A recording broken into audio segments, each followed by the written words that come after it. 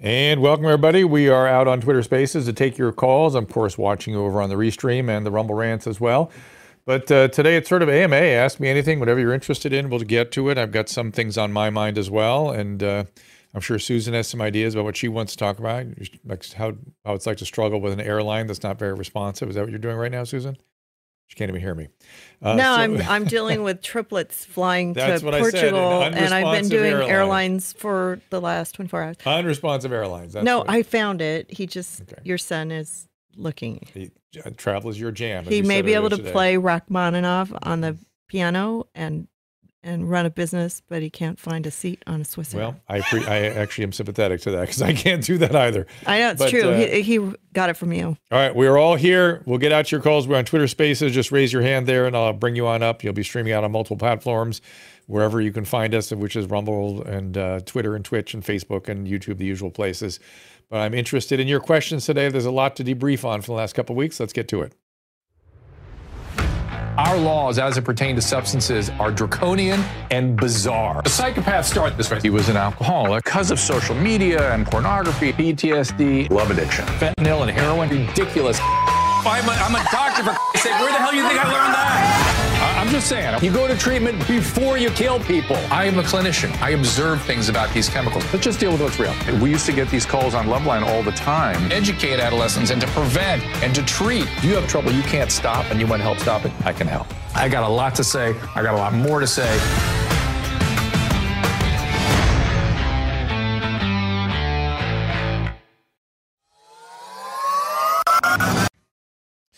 Hey, you guys, I just came from 2 hours with Mark Geragos, where he was sitting in for Adam Carolla for me on the Adam and Drew show. And very interesting hearing his thoughts about so many of the things that are going on today. We all share the same concerns. There are so many excesses that are going on and so many things that need explication and explanation that are going unexplained. I made the mistake, it wasn't a mistake. I essentially, I think I retweeted something somebody said about the excess deaths in Western countries. And I merely made the comment that this is something we need to explain, which is the case. If you listen to me and Dr. Malhotra, the cardiologist from UK, we were reporting many of the clinical things we were seeing and the complete lack of response from the scientific community, from the government regulation agencies, from the epidemiology community. What's causing this? Where is it coming from? Who's doing the studies? What are the studies underway? What are the preliminary preprints? What are we looking at? And it just looks like they're looking at nothing. They're literally, we are seeing data that suggests excess deaths. If you look at the Ethical Skeptic or Alex Berenson, the data looks pretty scary. And today, John Campbell on his YouTube stream essentially was looking at the same data, just shaking his head. Why are we hearing nothing? Why isn't anybody in the press asking a question about what this data means? It's all non-COVID death. Now, it could be we're getting the denominator wrong, that we're anticipating a lower level of excess death than we should be. This is what Dr. Vinay Prasad pointed out to us, that perhaps our model is not correct. Or maybe this is some residual of COVID, or this is related to long COVID, or it's related to lockdown, or it's related to the mental health crisis we are in, or it's related to the vaccine, or it's all of the above. But somebody needs to begin to look at these questions and at least ask the question. At least ask the question, A, are we really seeing excess deaths, yes or no? If so, what are the likely culprits and what is our evidence for that? I was just listening before the mics heated up to Michael Crichton back in 2007. He was a physician, famous writer, wrote and directed movies and wrote Jurassic Park and that kind of stuff. And he was saying in 2007 how mysterious it was for him that people seem more interested in consensus than in evidence. And he reminded us that the history of the Nazi regime was the Nazi scientists all got together and said, Einstein didn't know what he was talking about. That's our consensus. And again, we need proof. Unfortunately, I think the post-structuralist infection has gotten under our skin, where the idea of proof is something anathema, something old-fashioned. We have to have proof for things, and the proof has to be good, has to withstand scrutiny, and by the way, dialogue and debate about it. So my little tweet that just said, hey, we got to explain this. There's Dr. John Campbell today, shaking his head, just going, I don't understand. It was like a 20-minute video. It was very short. And his question was, why isn't somebody asking this question? It looks like a horrible event is underway. It looks like the deaths are higher than with COVID. What's going on? What are we looking at here? Is there an error in our data, or is there something really going on? I can tell you, if you listen to me and Dr. Malhotra, you will hear very good conversation about the cardiological effects, which have been well substantiated. The problem is, I think we're about a year behind on our data, and the clinical situation where we're seeing tons of problems with supraventricular arrhythmias of various types, possibly some increase in sudden death in young people. I think that data is behind. Don't think we have that data caught up yet. And again, if you are someone out there, particularly young males, that suddenly developed rapid heart rhythms, particularly very heart rhythms. So supraventricular tachycardias are rhythms that are generated from the top of the heart, the atria. Not that uncommon in young adulthood, but usually they are in the range of 150 to 170 in terms of rate. I have noticed in these ones that seem vaccine-related, the rate is around 240, which is unusual. And a supraventricular rate of 240 can deteriorate into a more dangerous rhythm associated with sudden death. So this is really serious stuff. We saw a lot of POTS. We saw people passing out. And by the way, it appears to be more associated with boostering than with the initial, as much concern as there was with the initial series. The boostering seems to even have more of this, according to the data. And again, if not, and one of the questions that needs to be answered is this worse than from COVID itself, right? COVID clearly has end organ problems, had problems with cardiology, with your heart, with your brain, endothelial problems. I've been saying forever that there's something about this disease that affects the lining of the arteries. Seems that the vaccines may be doing something similar. What's the relative risk of one setting versus the other? If somebody who's 30 years old and seems to get no moderate COVID, no serious COVID, no complications from COVID, those are the ones we are making sick with a vaccine. Maybe we want to think about where we target our vaccine therapies. And of course, as I mentioned yesterday, because of AB 2098 in California, we can't discuss this with our patients because any discussion deviates from the standard of care as laid out in the law by AB 2098. Now, I've said before here that I've talked to the board and I've tried to create a common ground with them and help everyone understand each other. It's still very difficult to get them to understand what a complaint does to a physician, how it destroys his or her life for periods of time, that being an outlier is not the issue. Nuisance complaints is the issue that destroys people's lives. Of course, if you're an outlier, you should be disciplined by the board. Of course, it goes without saying. Everyone in my profession wants quality physicians to be the ones that are interacting with the public. But nobody, as Dr. Victory pointed out yesterday, should be more frightened than patients when physicians are being forbidden from discussing risk reward and full informed consent if, in their opinion, the doctor's opinion, it flies in the face somewhat of the standard of care and then runs afoul of 2098. It really is kind of an extraordinary time. I feel like we're in the upside down all the time. And as I said, I was with Mr. Mark Geragos for a couple hours, and he had a very similar sort of feeling about things from the standpoint of the legal system. Oh, you want the Crichton interview? I will get it to you. Yeah, you can do it after. I'll add it to the website so when people are looking for it. I don't know. I'm going to email it to you right now. I don't know why I got to it. I don't remember if somebody recommended it to me or why it was something that I started listening, but I've found myself listening to it repeatedly and just thinking, wow, this thing, it was all the way back then, people had concerns about this. And now I think Dr. Crichton is gone now, but is Michael Crichton passed away? Is that true? Am I correct about that? Can somebody help me on that? I think so. I'm looking at Restream. Yeah, maybe you can help me with that. Yes, in 2008. I forget what Let's start a rumor. No, I thought he had. And it was right after that conversation, which is interesting. Did you hear there's a rumor that Trump after he sold 200 million books? Yeah, not a bad career, I got to say. And he was talking about how he made predictions in some of these books 40 years earlier, and how he's able to look back and sort of assess himself, like how close was I to being accurate? Can I still stand by my opinions? Things change. Things do change. All right, so I want to get to your calls. Got a lot of you up there with your hands up. Let's get right to it. Say hi to people on Getter. Oh, Getter. Hi, and guys. Twitter. Getter. We can't see your remarks. Hello? 1 second, sir. We can't see your remarks on our restream, but we do know you're there.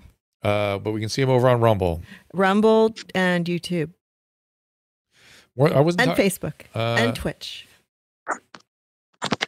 Oh my God. Sorry, I didn't mean to interrupt you. I'm just looking at the Rumble guys, and they're just perpetuating all kinds of weird theories. So please, guys, get your facts. Get the facts out there. If I see anything good on Getter, I'll let you know.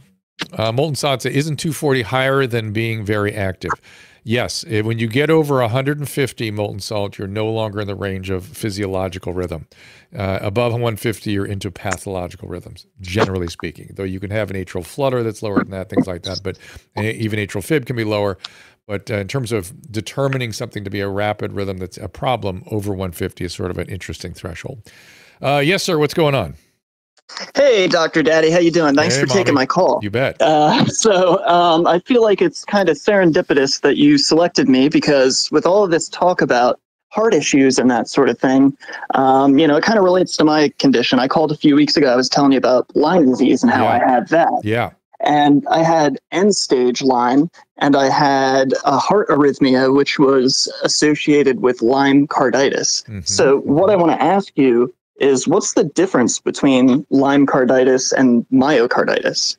Lyme, I think you're maybe misquoting the term. It would be Lyme myocarditis. Any inflammation of heart muscle is called myocarditis. So it is what causes the myocarditis. Viral myocarditis, Lyme myocarditis, the Echinococcus myocarditis, whatever. There's all kinds of things you can get that cause myocarditis.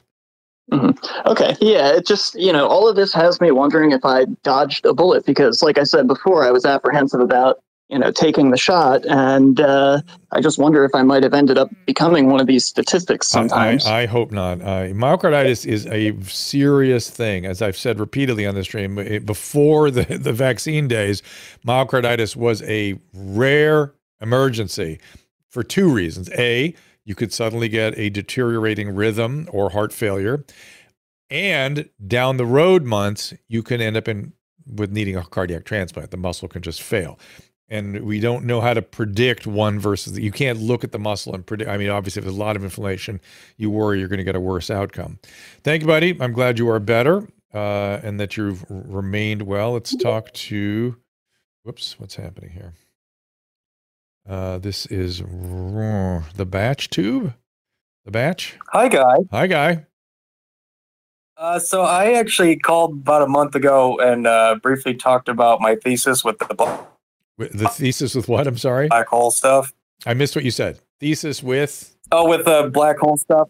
The black hole. I don't remember. Not the butthole, the black hole. The black hole. But yeah, I remember that vaguely. Yeah. Well, anyway. Thank you, Susan. You're welcome. So I found out recently the professor that was my advisor is in need of a kidney. Oh. And I'm wondering if I can promote his website on here by chance. Yeah, sure. Why not? Yeah. I don't know what that accomplishes, right? You can't direct your kidney, can you? I guess you can. Yeah. You can say you can give a kidney to somebody. Yeah. So I guess you can. So what is it? It's kidney4scott.com. Okay. Pretty simple. That's nice. If somebody, that would have to be somebody willing to give up their kidney, right? Yep. And I'm just hoping for him. He's a great guy. So. All right, man. My daughter's giving her maybe we get a bigger audience. We'll give it a shot. Send it out there. kidney4scott.com. This is Jalal, I think, if I get this name right.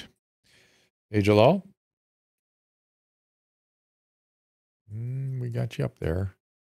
I'm going to maybe pull you down if you got to unmute your. It's just a little leg and then the mute button. There you go. The mute button. Yeah, it's weird how it's on now. The mute thing comes on after they get pulled up. It's very weird. I don't know. So as a microphone in the lower left-hand corner, you got to pay attention to that. Yes, Elon. First order of business. And if my $8 a month is going to go to something, I want it to go to this. Yes. All right, I'm going to have to take him down. Well, come back later, Jalal. You'll figure it out. Okay, this is Logan. Okay. By the way, Logan, you got to unmute the mic. Don't forget. Come on, Logan. You know, the other thing. Oh, dang, that was fast. Hey, sorry, I didn't realize you had accepted me so fast. There, you came up on my thread. You came up quickly on my thread, so I just pushed. Go ahead. Yeah, so I asked once before, like, what you thought about what would happen if disclosure ever happened, but here we have like they're coming out with like the UFO report for this year, that their second year in a row, right? So I just wanted to know kind of what you thought might be disclosed with the new UFO report, and how that might affect population if they go ahead and say aliens are here. Yeah, I don't I hope they're here. I think it'd be fun. But for the record, I don't think they'll ever say that. Yeah, I don't see the evidence that there's gonna be much to this. I'd be surprised, but I'm prepared to be. I mean, just hypothetically, if they did.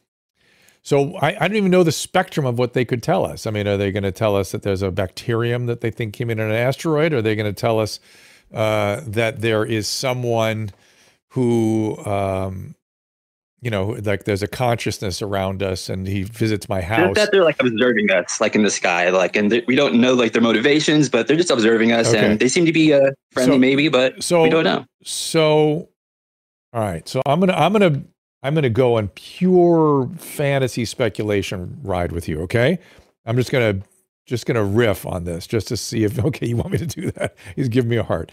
I like that movie. Was it Contact with Jodie Foster? Logan, is that the one where she goes into a parallel kind of universe, so to speak? I don't know how else to describe it. Like almost a time-space alteration. You know what I'm talking about? Where like they build like the machine from the future, and like they go to the star Vega, and she like talks with her deceased father. Exactly. That to me was interesting. I don't know that it's the closest thing to reality, but I like the fact that they took it away from this idea of saucers landing on the ground. I like the idea that, for instance, perhaps we're a hologram. Right? I try to figure out why is it that the thing that's most mysterious in the universe for me is electron entanglement. Do you know what I'm talking about by electron entanglement? Oh, yeah. Okay.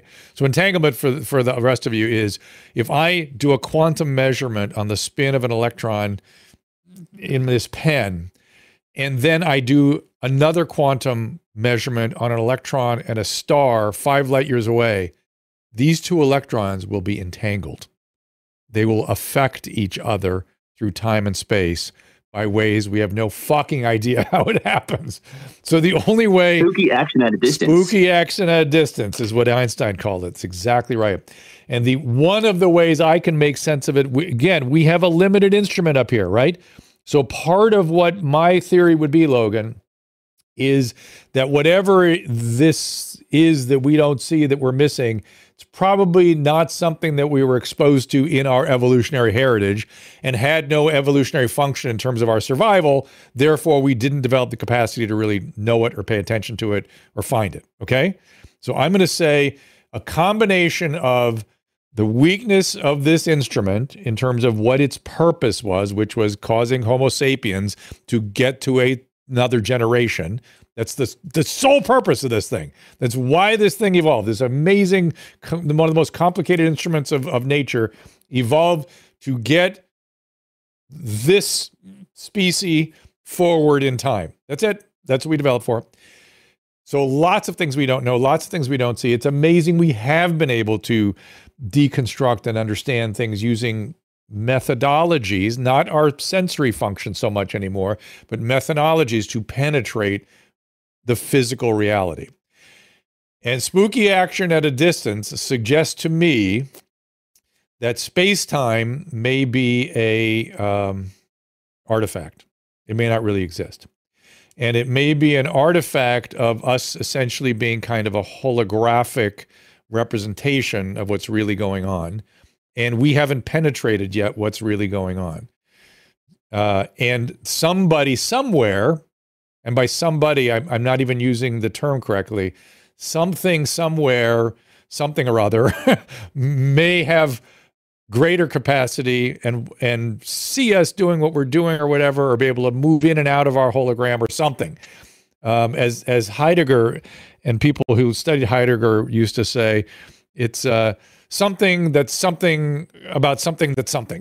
It's like we can't describe it. So I prefer to kind of keep it there. And because it doesn't have pragmatic utility for me, that's why I don't spend a lot of time thinking about it. Logan, what do you think about that? I think that's I'm impressed how much you know about that. Actually, you're really pretty smart, like well-rounded, and I think you're totally right. Well, it's been because I've been ruminating about quantum entanglement for a long time. These thoughts occur to me. I've never said them out loud till just now, and I don't think I've ever said them in my own head in a linear sequence like that. And I have no idea if it's anything, but I don't know that it's not. So there you go. So I hope that, Logan, that whatever they give you moves us forward in our understanding of this. Okay? Thanks, brother. I appreciate it. All right, man. Thank you. That was fun. Good for you. Good for him or good for me? Somebody just mentioned the Truman Show. Were you on the Truman Show, or was it? No, I was in the one with Woody Harrelson. Yeah, I can't remember the name of it. Yeah, where he was also on a TV show all the time. So. Yeah. But I was on it with Bill Maher. Yeah. Yeah. So how weird is Have that? you ever encountered anyone that has the Truman Show diagnosis where they actually believe that the whole world revolves around, like it's called that for that reason, because they actually believe that they're in a similar state where they're the main character of being watched. I mean, psychotic patients will have similar kinds of beliefs. I was talking to Garagos about this today, and that what people don't understand is that thinking is the problem in mental illness. Thinking is what becomes disturbed and distorted in very specific but often subtle ways. And people don't understand when they're hearing it. Humbly, I thought of this when I was listening to Ye on Lex Friedman's podcast. Mm-hmm. I thought, oh goodness, there it is. And this poor man, I'll back that guy, needs to get help with that so he doesn't say these things that get him in such trouble. Because the thinking gets off when your brain has certain conditions. The classic thing is denial with drug addicts, right? That's a biological process in the brain that's off. They can't see what's happening to them. They deny what's happening. They minimize it. I think a lot of people understand what denial is, but there are things like that operate in all mental illnesses. And the thing that is the most problematic in most illnesses is the thinking. They start thinking certain things are good ideas, or thinking things that are happening, or believing special insights and special abilities. And that's all a thought problem. That's a thought problem. All right. So let's talk to Tell Me No Lies. Get that person up here. Sorry. There you My are. mic was off. There you are. So sorry. You bet. Hey, Drew. Hey. Hi, Susan. Wow. So here's an update. I'm sure you remember we talked about the toxic withdrawal of the SSRI, Cymbalta. Yes. And you were having of weeks ago. You were having the zaps and misery and all. You sound better. You sound better now. I am better. I am not free of it, but I'm now functioning with it. Did they give you anything to help? Nope. It gets better. It can take up to, I don't want to tell you how long, but it does get better. Don't depress me. I already read all that. Yeah. It could take 6 months. It could take 6 years. There's just no way to know. 6 years is weird. 1 year is common. 6 months is also common though. So hopefully it'll be a 6-monther. I hope it's less. Yeah. But here's the so I went on nothing. Yeah. I didn't reinstate the Cymbalta, so I didn't retitrate down because I didn't want to risk serotonin syndrome, so I skipped that. Not likely. But didn't we talk about cyproheptadine and other sorts of medicines? I think we did, but I never heard back from my doctor, and I sent my doctor a message the same day. Okay. So I never got a message back. I never got a return. But here's the other thing that I've been dealing with for over a year. doctor, and so this is obviously not a withdrawal symptom, but it's an actually involved symptom, is the serotonin. What is it? It's the PSSD. Mm-hmm. The sexual dysfunction. Yes. What about side effect that goes with the? Okay, so hello. All right. So what do you do about that? That's distressing, right? And so SSRIs and NSRIs can cause decreased libido, orgasmic function problems, all that kind of good stuff. For years, I used to fight with the drug companies. They denied it happened. It made me crazy. I helped out on a campaign with Burroughs Wellcome to try to raise awareness about that, and that ended up being a nightmare because that company got busted making recommendations for off-label use of medications. And but at the time, I was very proud of the campaign that me, the psychiatrist, and the gynecologist were doing, was try to raise awareness about this. And the thing that has become increasingly aware in recent years is that some of these people that develop these sexual side effects from these medications have them permanently. Now, it's a small number. It's a small number. It's not a common thing. Thank you for saying that. And it often resolves.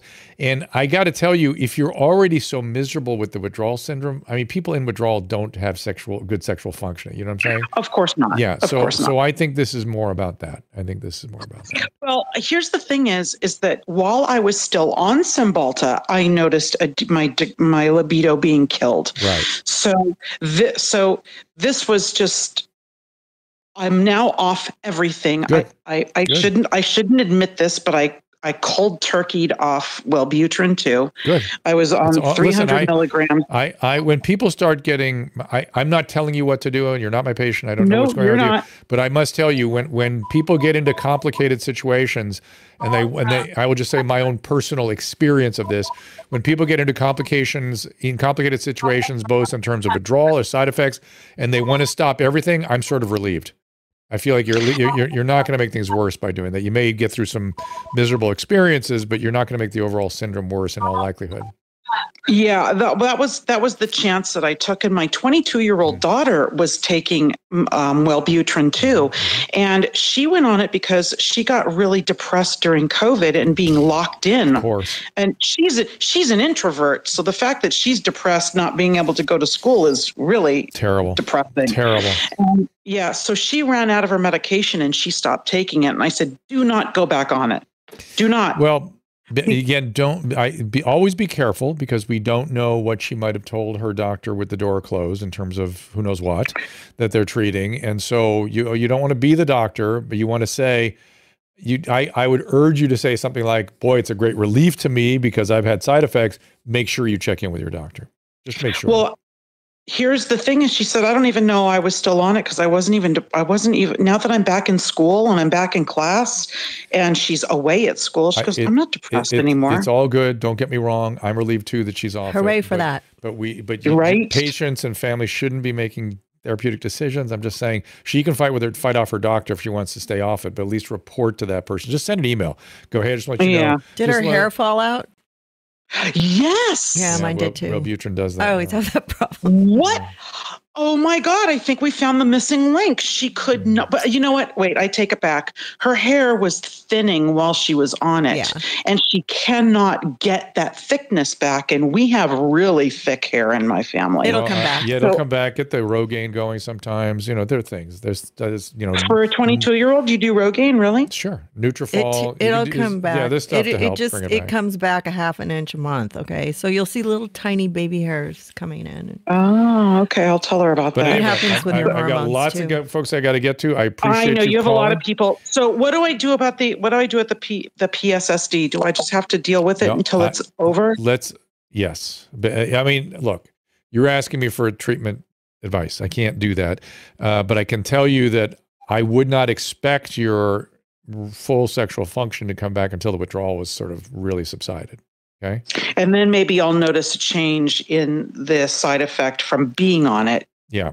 Yeah. And so maybe I would, get your engine started again. See what's, see what stimulates you and what you can get things kind of going. Because it sort of has momentum to it. Yeah, because I still feel fluey. Isn't that? I got really great. I had like a few good days where I wasn't feeling like I had the flu anymore, and then it came back. And I saw this. I'm going to put this on. I'm going to post this and tag you tag you. And the symptoms are. I went, oh my God, that's everything. It's like everything. Yep. And so maybe it'll help some other listeners. I don't know, but I understand you're not giving me any medical advice. So, but I think it's really important that people know that this is not made up, and it's not in anybody's head here. It's real. This shit is real. Got it. Thank you, Drew. Okay. I appreciate it. So thank you. So I have to, so the Restream is bringing up this, what they're calling JSK and Wellbutrin. So I'll explain again what happened with what at the time was called Wellcome and then Burroughs Wellcome, which is a company that made a medication called Wellbutrin at the time. They hired me and a couple of psychologists and a psychiatrist and a gynecologist to educate people about the side effects of SSRIs. That was the campaign.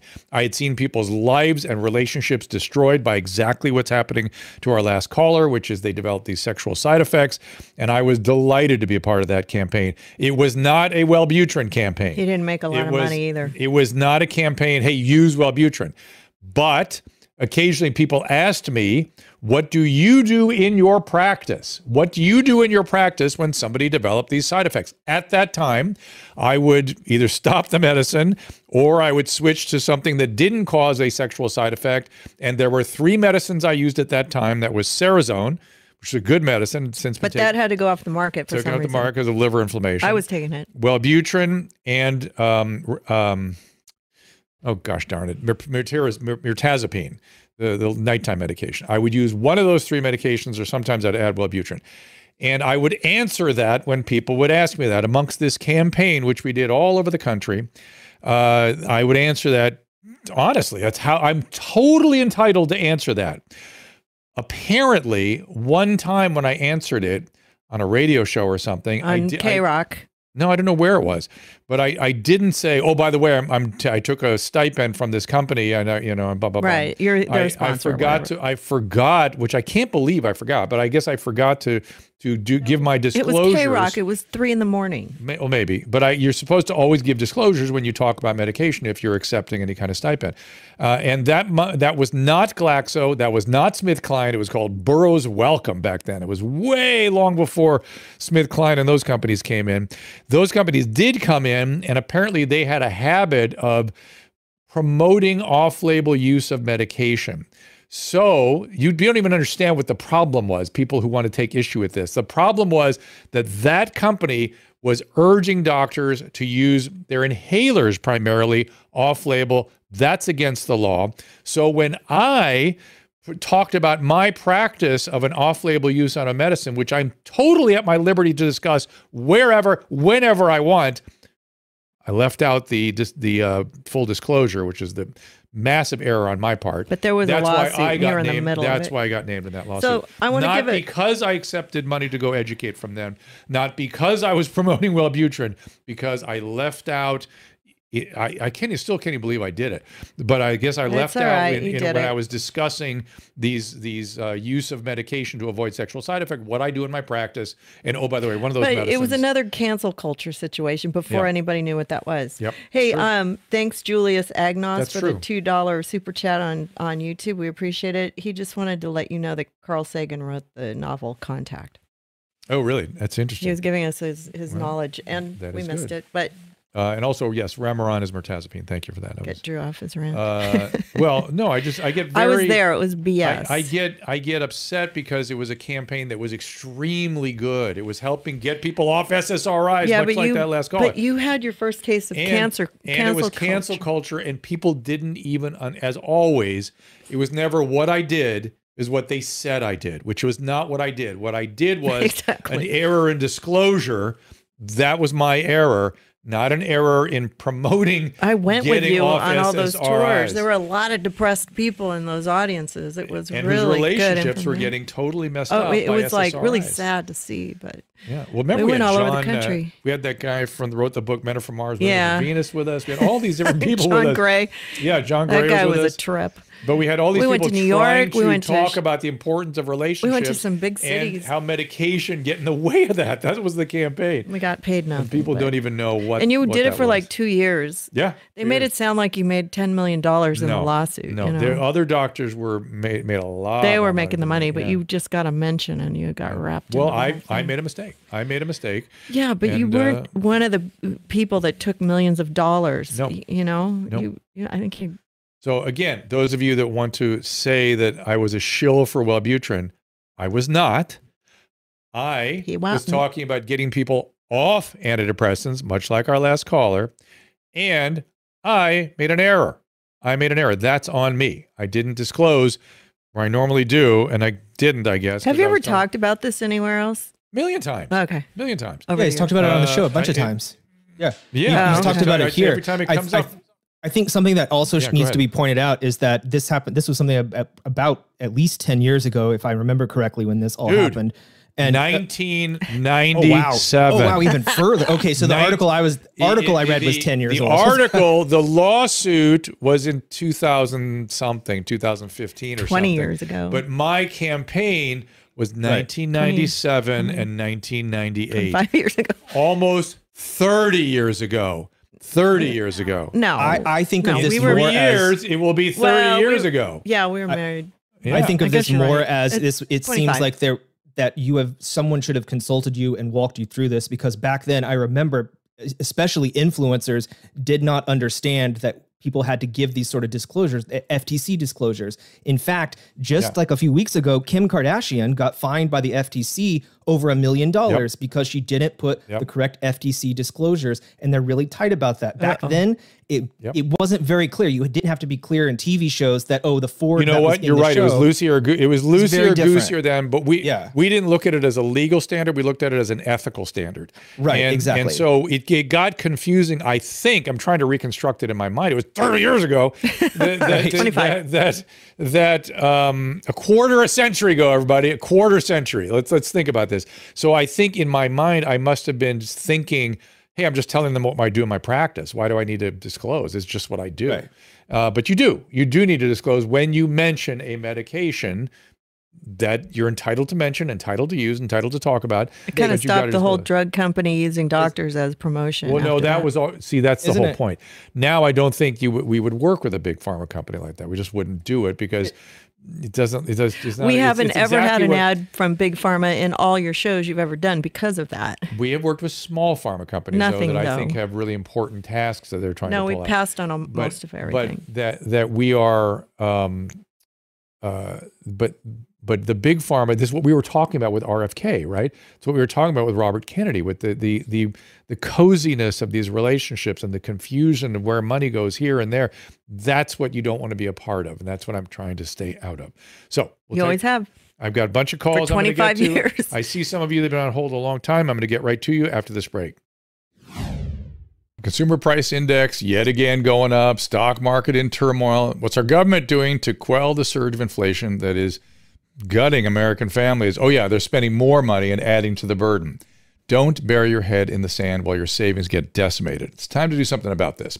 Visit birchgold.com/Drew. Now, I don't give investment advice, but you can visit birchgold, BIRCH, gold.com/Drew. Birch Gold will send you a free info kit on protecting your savings with gold in a tax-sheltered account. Great people with almost 20 years of experience converting IRAs and 401ks into precious metals IRAs. Don't let your savings lose value. Visit birchgold.com/Drew and claim your free, no obligation info kit from Birch Gold. You can own physical gold and silver in a tax-sheltered retirement account, and Birch Gold will help you do it. Birch Gold has an A+ rating with the Better Business Bureau, countless 5-star reviews, and thousands of satisfied customers.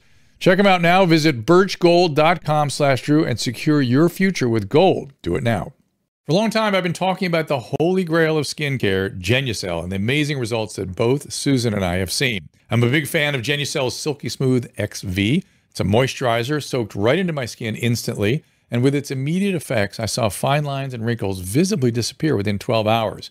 Susan loves Genucel's vitamin C serum, infused with the purest vitamin C, absorbs to the deepest layer of the skin thanks to Genucel's proprietary skincare technology. I am a snob when it comes to using products on my face. The dermatologist makes a ton of money from me. But when I was introduced to Genucel, I was so happy because it's so affordable and it works great.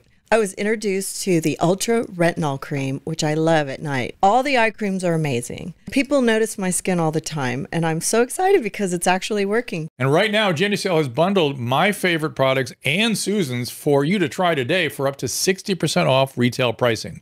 That's right, save up to 60% on my favorite Genucel products today. Just go to Genucel.com/Drew to see what's in our bundles and receive an extra 10% off at checkout when you enroll in their personal concierge at checkout. That again is Genucel.com/Drew, GENUCEL.com/DREW. The parallel economy has empowered us to care for our health, well-being, as well as longevity. Likewise, for us pet parents who now have a place to go when it comes to keeping the family dogs, cats, even horses in the best shape possible. As a dog dad, I'm thrilled to be working with Pet Club 24/7, a company founded by two guys who lost dogs to serious conditions, including cancer. Pet Club 24/7 has an incredible array of products, including a line of supplements for humans, such as the Inforce Plus Corolius Versicolor and Inforce Corolius Versicolor with reishi. My friend and colleague, Christina Ferrari, a cancer survivor herself, swears by it. When I was diagnosed, the doctor in the emergency room told me, you have 2 years to live. Oh, boy. Along with the stem cell, I took these. I have been in remission for 8 years now. For dogs, Mush Puppy treats are a fan favorite. Rex, oh, boy. Oh, he came right. Oh, there he is. They are also made with the Coriolis versicolor mushroom, which supports their immune system according to hundreds of clinical studies. Here's Kristen Ludlow, National Vice President. That strain does matter. We do have the most potent strain, and we also extract it in a proprietary way. And that's why we've been having such wonderful experiences with these products. Mush Puppies are made here in the U.S. There are no fillers. It's non-addicting. Your dog can't accidentally overdose. Go to drdrew.com/petclub247 for a discount off the list price. That is drdrew.com, PETCLUB247, Pet Club 247. All right, we're back. Get right to these calls. I know a lot of you have been on hold for quite a while. Let me get Chris up here. I will get to you guys today. I think I'm going to get to most everybody. Yeah. Chris, what's going on? Yeah, I think. Hello. Hey there. I did not expect to be speaking with you. I'm a registered respiratory therapist and don't have anything to speak about the COVID or vaccines because we all know what's going on there. I have a question for you personally, Dr. Drew. I watched Dennis Rodman on your show, and now he is on The Surreal Life, and wanted to see if you had seen his recent behavior and your opinion on what's going on. I have not watched what's going on. I would be very cautious about drawing a conclusion from what goes on in a reality show because I don't know what the producers are doing to encourage some of this stuff. However, I no longer treat Dennis. Dennis and I, however, are friends. And he knows my concerns about him, and I have lots of them. And I care. He is drinking alcohol like water. Yeah. And just so, like and always. Again, I don't want to, how can we manage this in a way that's still honest? I don't want to divulge any confidences, but he knows I know, and he knows I'm concerned, and he does very well for periods of time, and then he doesn't. And that's the way some people are with their condition. I wish for everybody. I wish for everybody to get it and stay with it, but it doesn't always work like that. And Dennis, if you remember, now this I can talk about.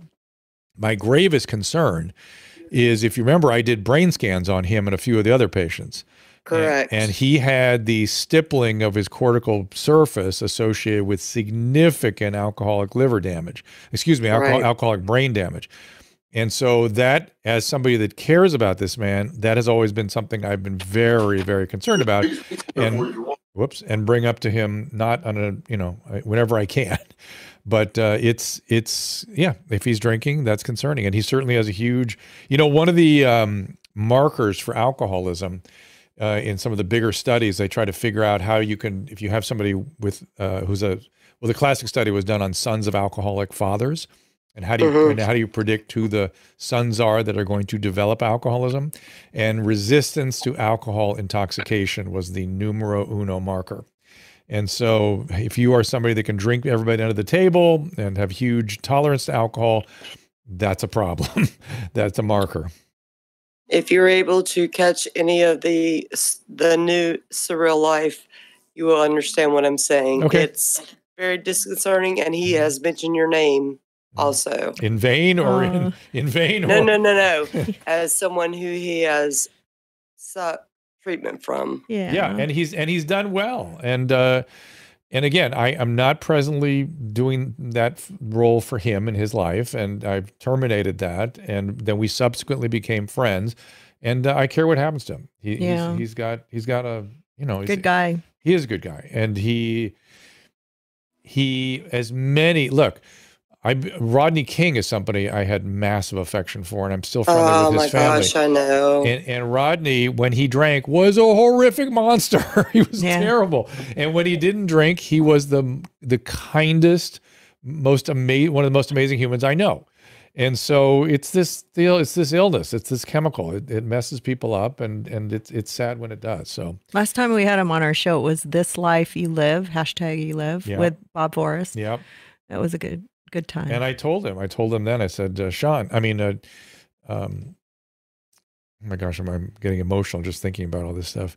Dennis, I said, can you imagine somebody mentioning the words Dennis Rodman and Nobel Peace Prize in the same sentence? Because back when he was making the inroads to North Korea, that people would say silly things like that. But there we were. He has a whole group of peers looking after him. There's a lot of sober people pulling for Dennis, and when he does do well, he does very well. He really does. So let's talk to Daniel. That's nice that she's worried about him. Yeah, I get it. I saw a couple of little 2-second clips, and I thought to myself, when I was watching that. So Daniel, what's going on there? You were unmuted, and now you're muted again. There you are. What's up? Oh, now he's muted again. He goes on and off. I hear him. I can hear the background noise. Oh, here we go. All right. I'm sorry about that. You bet. What's up? Not much. Thanks for having me up. You bet. Question for you is, I am a former paramedic firefighter. Absolutely loved every aspect of medicine. Trauma is cool when you first get into it because it's blood, guts, and gore. But if you stick around long enough, you start to enjoy solving the medical puzzles, which involves a lot of analytical thought, logic, and it just, as someone who was in that world and absolutely loved it and loved everything about it, what would you say to a guy like me who really appreciated the logic that it took to get to a conclusive diagnosis and then treat the patient in a pre-hospital setting, and just watching that be blown to shit across the board throughout the COVID pandemic? Right. I mean, I really don't want to lose faith, I guess is what I'm saying. I'm hoping you can restore it. Give me some good news here. The good news is that you are not alone, that I saw exactly what you're talking about. I still, I all the way through the pandemic, I was shaking my head in disbelief. Now I've progressed to where I look like my Australian Shepherd, who just turns his head and looks at me like, I'm trying to make sense of what you're saying. I can't. So I feel like that's improvement. And I'm slowly putting together the pieces of what happened to us. There's still a couple concerns I have, like you. One is, like yourself, I thought my job was so important. Like, it was really an important job. And I feel like a lot of our peers sort of abandoned that in some sort of self-preservation, mass formation. Something happened that we need to really look at ourselves. But people are looking at it, and they are piecing it together. And I do believe there will be some sort of if not a reckoning, at least an evaluation of how we cannot do this in the future. But it was extraordinary to watch. I am so with you on this. You need to go to medical school and become a surgeon. You sound like somebody that would be a great surgeon. I think you'd love that improvisational challenge of being in a surgical field and solving problems. Quite the compliment. I appreciate that. Thank you, sir. All right, man. Good luck. Stay with it. We'll get through this. We'll figure this out. It's again the new information I have as of today that came to me yesterday, and again, some of it was from reading this article on Springer Link. It's called "Censorship and Suppression of COVID-19 Heterodoxy: Tactics and Counter Tactics." It was in a article called Minerva. It's an open access thing. It's not a peer-reviewed thing. It was just sort of a review of what happened. And the one thing that jumped out at me from this article was they make the point that almost all of the people that were severely canceled, I don't even have words for it anymore, the way their careers were disrupted and their reputations were destroyed. Those people whose names you know, a lot of them you know now, but even the ones you don't know, virtually all of them were people of the highest academic standard with multi-decade years of clinical experience without a blemish on their record, and which, again, like Jay Bhattacharya or Aaron Kheriaty, who I interviewed yesterday. These are people at the highest post in their profession, maintaining the highest ethical and professional standards, teaching, helping patients for decades. It's hard to do that and not have any, they never took their foot off the accelerator in terms of the work they were doing. And all of a sudden they were taken down by a group. That's the article. Were taken down by a group who was using tactics, unfair smear and fear tactics consciously in an attempt to suppress their First Amendment privileges in order to have their way, to express their will, to make sure that their decision-making wasn't addressed or countered in any way, or was open for further discussion. I understand there was a panic. I understand there was a lot of things going on at the time, but there were people who were raising their hand and saying, maybe there's something better we could do here. Why don't we talk about it? And those are the people that were summarily crushed. That's astonishing to me that we picked the best and brightest and with the highest professional standing and chose to totally destroy those people. It's you in science, those are the people you want to kind of listen to typically, even if they seem to have an outlying opinion. You want to make note, they had that opinion. Maybe they're onto something. I don't necessarily agree with it, but let me listen to what they have to say. The fact that it went the other way into this weird guillotine, this weird public execution, very bizarre, very bizarre. And this article that Caleb just put up there also highlights how these people responded, which is also kind of interesting to me. Everyone responded with shock. Like, in what world do me just raising an issue result in this? It's shocking. They couldn't believe it.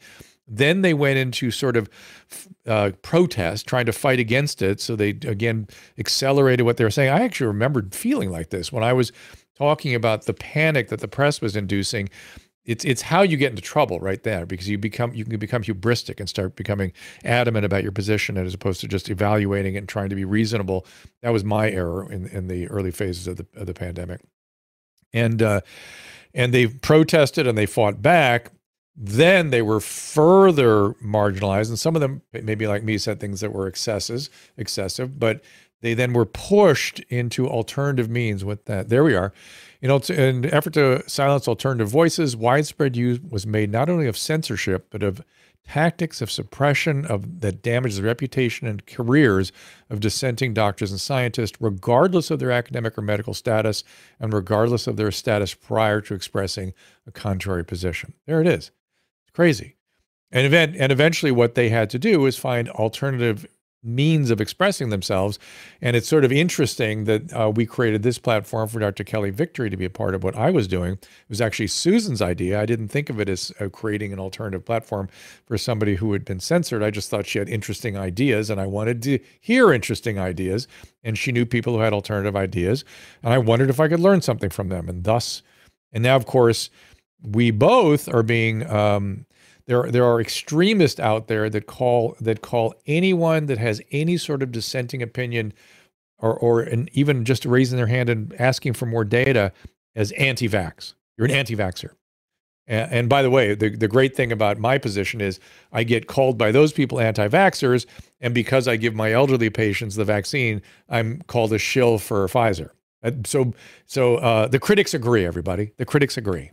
It's all over the map. You can't make anyone it's so happy. ridiculous. You really can't. Isn't it so ridiculous? It's so ridiculous. Wow, it is so interesting. Go ahead. Yeah. No, they attack. It depends on. You've been sitting here watching it. I can sit here and I can be watching on Twitter while you're on the show, and they're attacking you from one angle because you're not promoting enough vaccines. Then I go over to Rumble and they're attacking you because you're promoting too many vaccines, and none of them are right. And the fact that I use Paxlovid is a disaster. I took care of a COVID patient today, and I elected not to use Paxlovid. It was on the table. It was a maybe, but I thought, this person will probably get a rebound. He's doing pretty good with this. Let's not do it. That rebound thing's no good. Yeah. But isn't that crazy? I mean, you have guys it makes your mouth taste terrible. So, Caleb, I know you had concerns about Dr. Gorski's thing out there. I like his reasoning. I think he's got an interesting point of view. I'm ready to listen to him. It's his rhetoric that it has to be so extreme and denigrating that I feel like, Susan, we used to talk to our kids and we would say, I can't hear you when you talk like that. Yeah. when you talk like that, I can't hear you.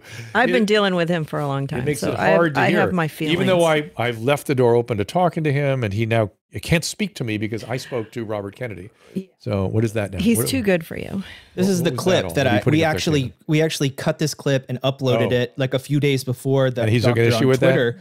He didn't. I don't even think he even saw it. He actually said in the thing that he wrote that he didn't actually watch more than a few minutes of any of the videos, and then he goes on Twitter and calls you an anti-vaxxer doc, which is the exact opposite. But to be fair, he calls everybody an anti-vaxxer. Anybody other than orthodoxy, which is 5 and above, 12 and above, get it, 5 and above, get it. Anybody goes, I don't know, I'm not sure. Anti-vax. And it's kind of interesting because I feel like he's been the object of the anti-vax. We shouldn't even be giving him promotion. Relax. The anti-vax world has been after him for a long time in horrible, horrible ways. And so I think he's like built this sort of immediate defensiveness to it that I can understand given what he's been through all these years, but it's missing a little bit of the nuance. And now he's going to get in trouble from being too hubristic if it turns out that there are some problems with this thing. And he's attacking people that could be on his side. Like he could, you've invited him to come and speak many times, but he just wants to go and attack you. I don't understand. I have don't understand my theories why you can't work about together. people like this. What are my your theory? theories? Okay, because I'm the social media person, as you are, Caleb. But I had to watch the thread at the beginning of the pandemic and watch him just go off on you and everybody else.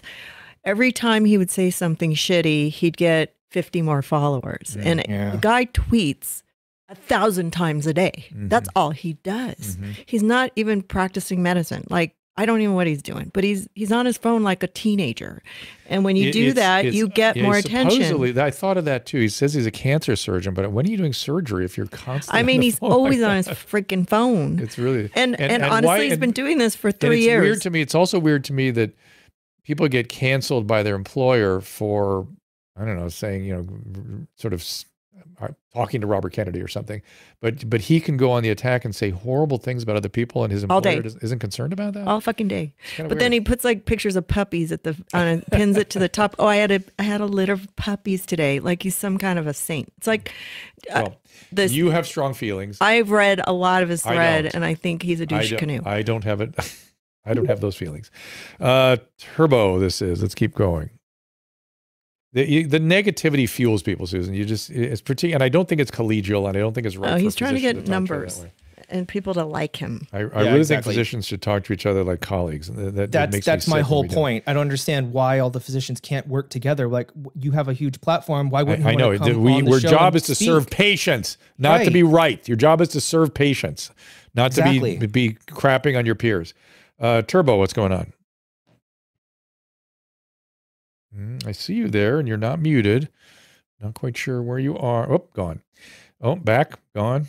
He came and went. Let's bring Josh up. See what's going on with Josh. Hey, Dr. Tur. Hey, man, what's happening? Not much. I wanted to talk. Josh. Oh, hi, Susan. What's up? Not much. So I wanted to talk about what you were saying about mental illness, because you sort of struck a chord. And, I saw something you retweeted about how you can just be kind of an asshole, and maybe you're not, maybe you don't have mental illness. Right. And I was wondering if you could talk about that and how one would come to know whether they have mental illness if they're prone because of their illness not to. Not to what? Not to know that they are sick. Oh, that's a feature of the lack of insight, or anosognosia is a absolute feature of serious mental illness. Almost always. Okay, so how would you come to know if you were not well? Did you see the interview? That's anosognosia up there on the screen. Did you see the interview I did with? I'm blanking on his name, from New Orleans. He's shoot, I'm so embarrassed that I can't remember his name. He's a professional now, and he had severe bipolar disorder. Yes, I remember that. Yeah, and he was, going to Quantica all the time and telling the FBI that he had special information. And he took him about, he said, 6 to 12 months before he realized how crazy that was. So you have to come down from the state, whatever it might be. And that usually requires medication. At the same time, the cognitive behavioral therapies, activating the frontal lateral prefrontal cortex regions to kind of be aware of what you're doing and to sort of reflect upon it, that tends to bring into awareness. Like, for instance, schizophrenics can be one of the reasons I'm crazed by all the schizophrenic on the street who are out there sick as hell and don't know it, is early on. First of all, you can prevent the brain deterioration that happens with untreated schizophrenia, but you can teach them to become aware of what delusional thinking is.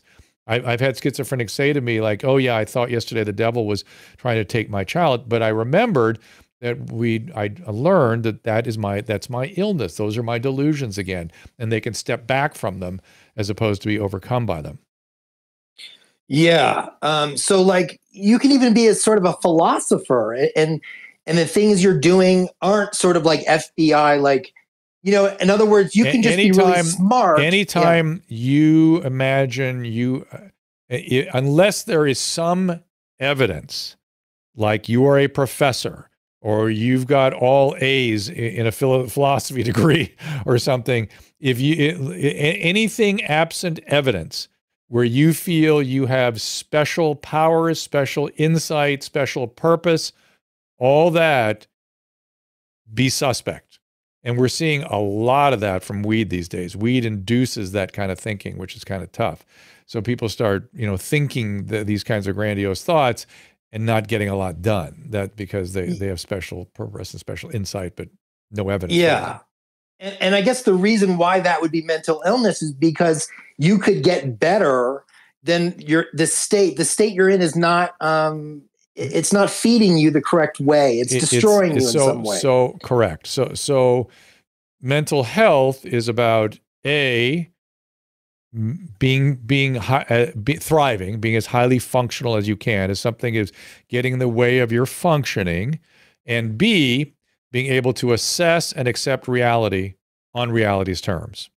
You're clear what reality is, you're accurate what reality is, and you accept what reality is, and your role in it. You're right-sized, your self-assessment is accurate. None of us are perfect with all this stuff, but just generally speaking, reality on reality's terms and good functioning, okay. We'll go with that. And what would you say about anger? I feel like anger is a part of this too, because if reality is causing you so much anger, it's almost like the anger itself is sort of pathological. Could make you sick. Yeah. There can be pathological anger. Usually, hold on a second. Reticuli reminds me of Michael Crichton's thing. Thank you, reticuli. Anger can usually makes people depressed. If the anger is sort of, it kind of goes anger, resentment, and then sort of mood off. But yes, anger is because the anger is like internalized, right? I mean, we get angry at ourselves. Yeah, you have to kind of anger has to be kind of expressed. It has to be, I'm not an expert in anger. I got to tell you, anger is sort of a little bit of probably because I'm not great at expressing anger myself, that anger doesn't get my attention that much. But I do know that people that have sort of unrepressed anger, the other thing is sometimes, gosh, now you're getting towards assholishness, for lack of a better word. Sometimes reality does kind of suck and you do get appropriate anger about it. But the issue becomes then, well, how do you express that anger and how do you deal with it productively? Is it productive to be an asshole and just act out that anger, or might there be better ways? Yeah, and I guess loss and grief is attached to this, because sometimes we're angry when we should be grieving. Maybe there's some grief there that we're not dealing with, and the anger sort of covers it up. Yes, I agree. I agree wholeheartedly that anger is a part of grief, but you're making a bigger point here, which is that when the world isn't what we expected it to be, or we turn out not to be who we thought we were, we experience grief, and people fight that. They would rather blame. It's like the worst thing in the world just to mourn a loss. Particularly when that loss is who you thought you were. It'd be better just to get angry at the world than to feel that. And a narcissist might be prone to this. I mean, 100%. Narcissism, we want to maintain our narcissistic perfect image. 100%. And when it can happen just in old age. When someone gets older, they're not as attractive anymore. 100%. And they might lose the attention they used to have. And this can cause sadness and anger. Aging narcissism is not pretty. It's but it's a chance painful to get help at that point. Yeah, right? they have, you know what? I don't have a lot of enthusiasm for treating people over the age of like 65 or 70 because they're pretty fixed in their way. But maybe, you can say maybe there's opportunity for finding greater richness in your relationships by coming to terms with some of that stuff. Very good, Josh. Thank you so much. My mom was a narcissist. You're just realizing. No, but she got dementia and forgot. I forgot that she was a narcissist. Oh, it's funny. Oh my goodness. All right, let's kind of keep going here. All right, let's get Reptile up here, whatever that is. Let's see what Reptile is. Their name there? Nope. Wait, I know that was a joke, Drew, but is that possible for like a narcissist What's that? Like a narcissist to become less of a narcissist because they forget about themselves in a way? Like, well, is that actually it's the answer like it is gets better over time? Oh yes, because in Alzheimer's dementia particularly, the self dissolves, the self goes away, so there's no self to be narcissistic about, right? Wow, that makes so much sense. I just never thought about it. Wow. Yeah. Well, Susan experienced it. It was a lot easier. Yeah, she experienced it firsthand. It's sad though. Yeah. Okay, I'm trying to make decisions here about whether to keep. We got a few more guests. I got to try to bring up here. I'm gonna try to bring. Did we have Sean up here? Let's try it again. Or was somebody I tried to bring up and couldn't bring up? Sean, did I have you up before, or I'm getting confused by the different names that are coming across my screen? Just unmute yourself there if you're still there. Let's see. Somebody's saying on Twitch, being a narcissist means you're constantly stuck on something that happened to you and it still affects you every day, like glorified self-loathing. Narcissists can get stuck on things, and that stuckness is usually resentment. For sure. Do I fast? She had that. I do not fast since I started a keto diet. Okay. I lost 7 pounds. Good. Doing delayed gratification. What does that mean? What do they Dieting? call? Yeah, you don't eat till like 3 o'clock in the afternoon. Yeah, that's the fasting thing we were just talking about. Intermittent. I drink coffee during the day and then I delayed gratification. I know that's an interesting concept for you. I know. Not something you're. But I lost 7 pounds, so every day I go, not so bad. Sean, are you there? I'm going to put you back if you don't unmute yourself. I'm going to go try to get a couple more people. Yeah, he probably fell asleep. Oh, is that you, Sean? Yes. Hey, Dr. Drew, how are you? What's happening? Hey, man.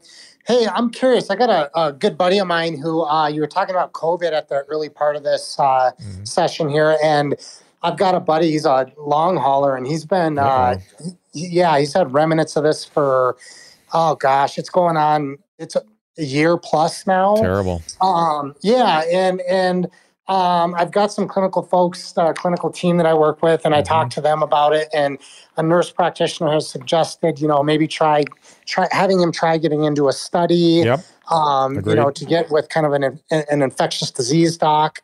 And that was several months back. And is there anything else kind of leading edge that might be out there? I mean, go check out covidlonghauler.com. They are having good results with a multiplicity of different kinds of therapeutic interventions.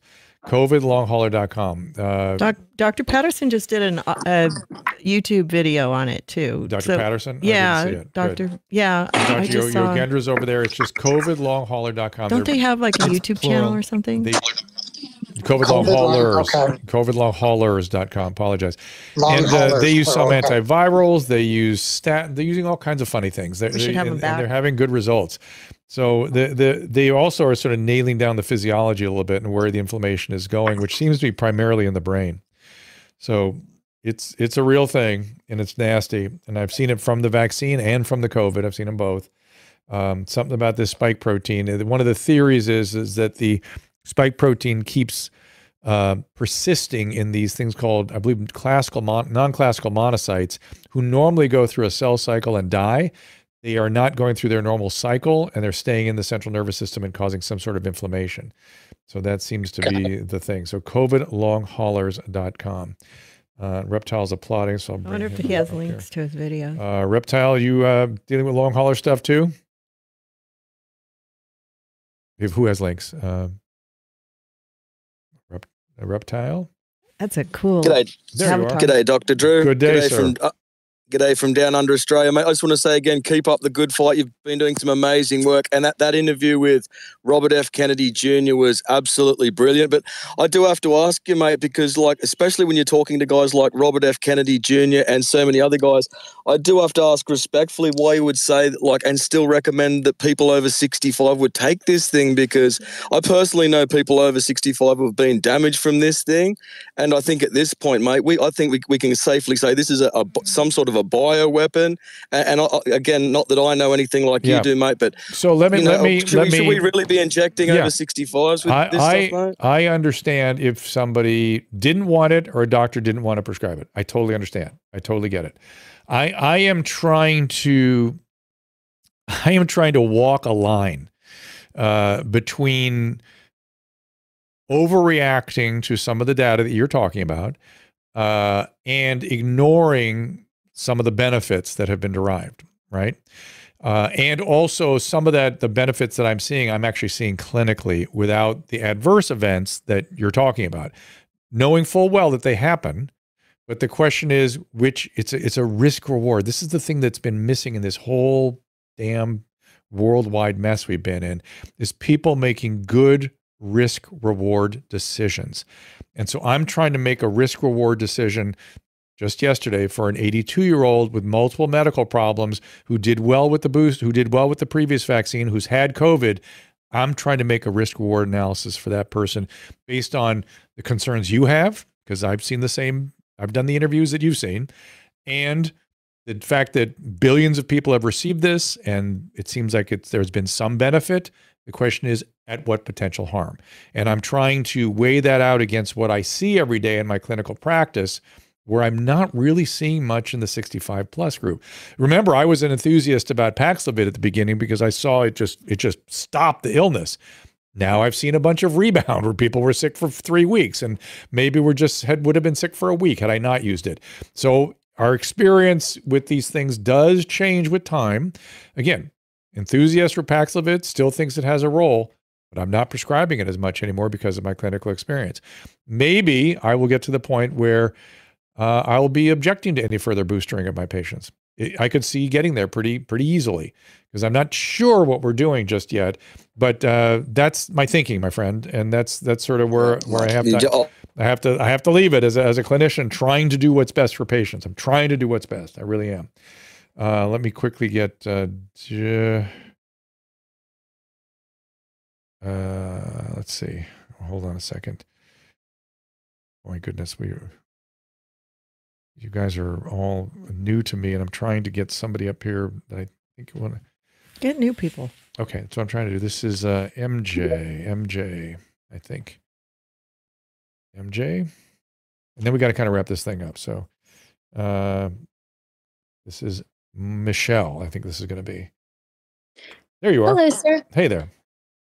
So I would love to hear your advice for parents of an adult who is transitioning medically and does not really hear any of our concerns regarding how that can affect him medically. Also, the fact that he's not getting the past history of trauma dealt with. And most importantly, though, the issues of his rhetoric and argument of, he's right about everything. Yeah.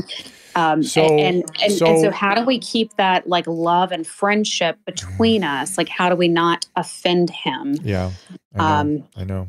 Because it's hard. The good news is I do know lots of adults that transition that are thriving, and I believe was the right decision for them. And I support them fully. And so it's not as though this is something that you have to be afraid of necessarily. I understand what you're saying. And that the complete picture is not being managed, that as though managing this will manage everything. And so the way I look at complex cases like this is, gosh, I would approach it with a team like I would any other complicated medical psychiatric situation. If there's trauma, if there's need for medication, if there's major interpersonal issues with the family, I would get a primary care person and I would get a psychiatrist and I'd put a team together from there. I'd get two people that everybody trusts, one on the mental health side and one on the medical side. And I would start piecing together a team that kept the best interest of the patient in mind as we got this whole thing sort of managed. And it could easily include the whole team to help with the transition. But boy, you sure want to not miss the trauma stuff, would you? Right. So if the family starts having issues, I would bring the family into the situation as well. Try to have some family dynamic therapy, but it's not easy. It is not easy. I understand. And anybody who, how can we say this? Whenever parents have concerns, and adults, children seem unable to see what's going on or to listen to the parents' concerns, it's often at the detriment of the patient, the child, because parents really have only the best interest of the individual in mind. And I think trying to get the identified patient to understand that can sort of soften things a little bit. Does that make sense? For sure. And I know in the meantime it's painful because you're sort of seen as outside or an enemy, or you're trying to impose your will or whatever it is, which of course you're not. You're just trying to make sure this person you love gets the best possible treatment. Yeah. Mm-hmm. I have a question. Yeah. Do you think there's any substance use in this scenario included that you might have to address? Oh, yes, there's that too. Yeah.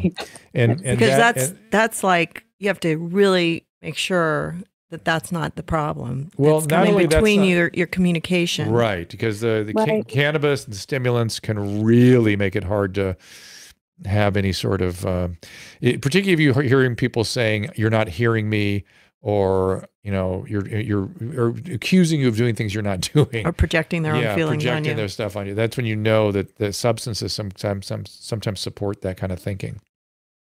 Okay. Yeah, like that's probably the first thing you want to make sure you have somebody to but again, advise, like a psychologist. Or right. whatever. Well, that's why if you had a team, you had a primary care person and a psychiatrist, you could go to them and go, "Hey, man, you're missing this piece. We need another team member here. We need a chemical dependency counselor, or we need the psychiatrist to address it, whatever it is."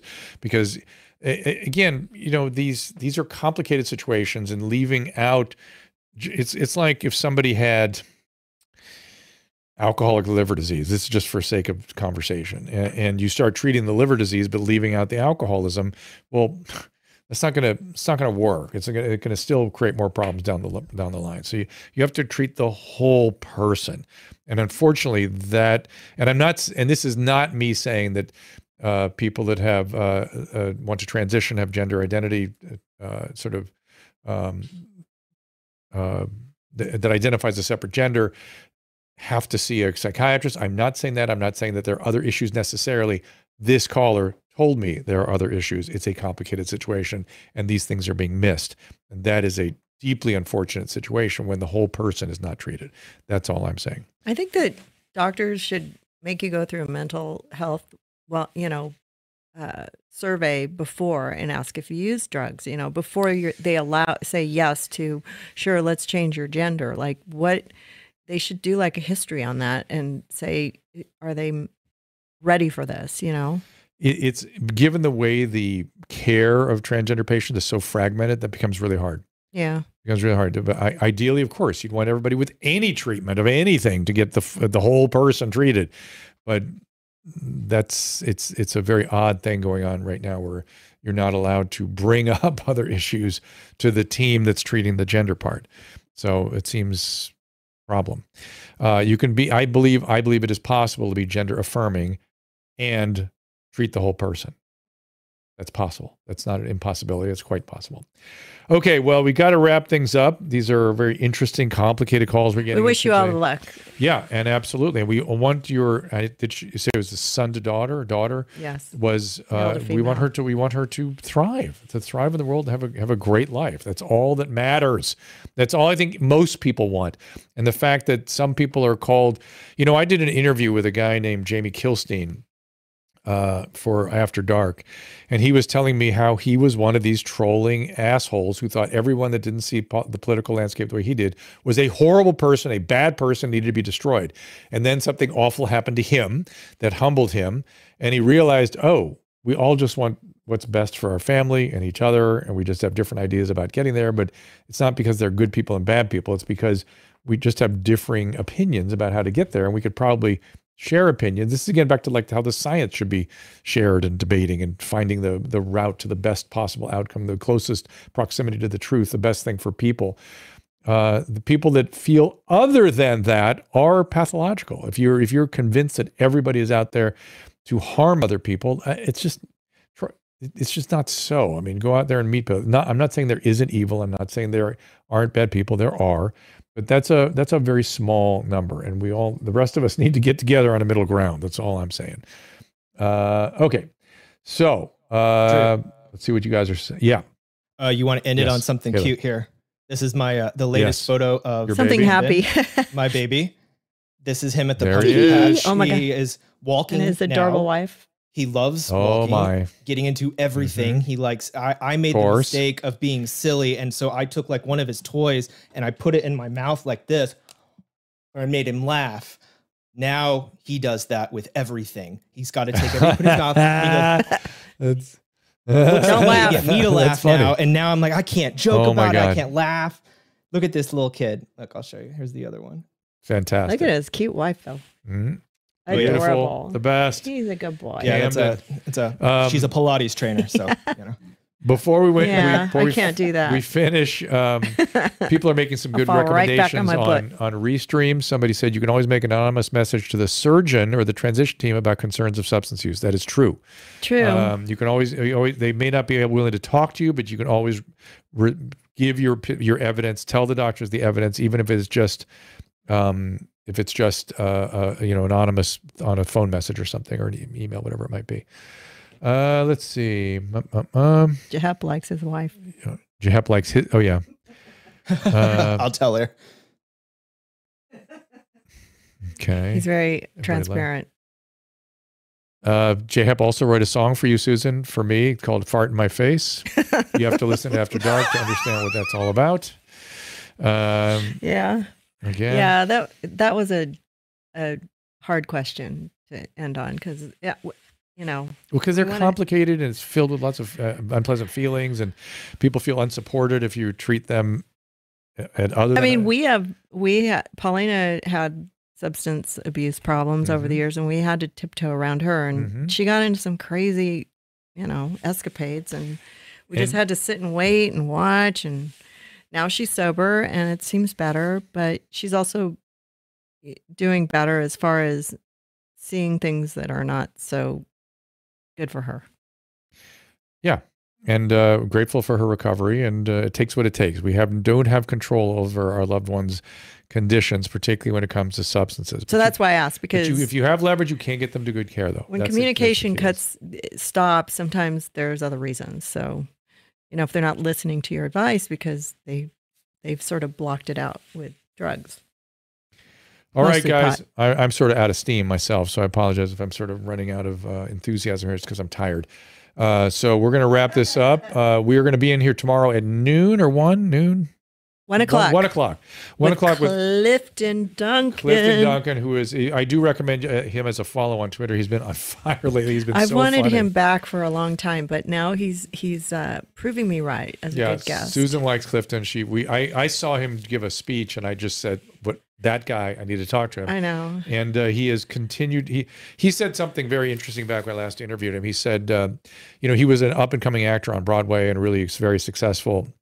And because he wouldn't take the vaccine, he was vilified by his peers, vilified and unfairly cast out, ended up working in a restaurant down in the South, and is now being sort of encouraged to go back to doing the work on Broadway. And his position has been, why do I want to work with those people again? Fuck you. Why would I want to work with the people that treated me like that, behaved like that were so discriminatory? They've shown themselves who they are. I don't really want to be around them anymore. We had this conversation on Rumble yesterday with one of the people there. I think it was it Molten Salt? But he or she said that they didn't get the vaccine and the neighborhood turned against them and wouldn't allow their kids to come around. Yep. And now they're starting to come back around, and they're like, they're starting to talk to them don't again. Don't really want to. But we've seen who you are. We've seen that you are discriminatory. Exact same thing. Discriminatory. Mass formation prone, people who don't care about others and are prone to being swept into panics where you harm people. And that's maybe somebody that's not safe to be around. I don't know. It's interesting. Personally, I'm ready to get in with everybody again and try to get everybody back on track. I think they were all victimized by our government and by our media, and I blame them. Those are the people I blame, and because I blame them, I want to get into those mediums, meaning particularly the media itself, like we're doing here, and change it. That's always my instinct, is to get into it and change it, move it in a good direction. So that's where I'm at with it. All right, everybody, thank you so much. Again, 1 o'clock tomorrow, Clifton Duncan, rather.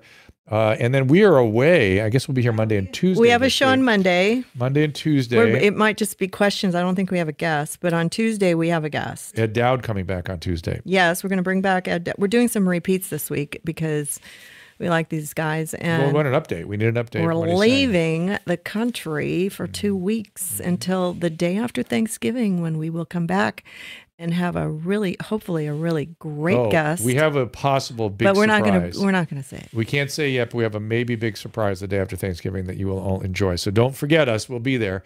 And we'll see you tomorrow with Clifton Duncan at 1 o'clock. See you then. Ask Dr. Drew is produced by Caleb Nation and Susan Pinsky. As a reminder, the discussions here are not a substitute for medical care, diagnosis, or treatment. This show is intended for educational and informational purposes only. I am a licensed physician, but I am not a replacement for your personal doctor, and I am not practicing medicine here. Always remember that our understanding of medicine and science is constantly evolving. Though my opinion is based on the information that is available to me today, some of the contents of this show could be outdated in the future. Be sure to check with trusted resources in case any of the information has been updated since this was published. If you or someone you know is in immediate danger, don't call me, call 911. If you're feeling hopeless or suicidal, call the National Suicide Prevention Lifeline at 800-273-8255. You can find more of my recommended organizations and helpful resources at drdrew.com/help.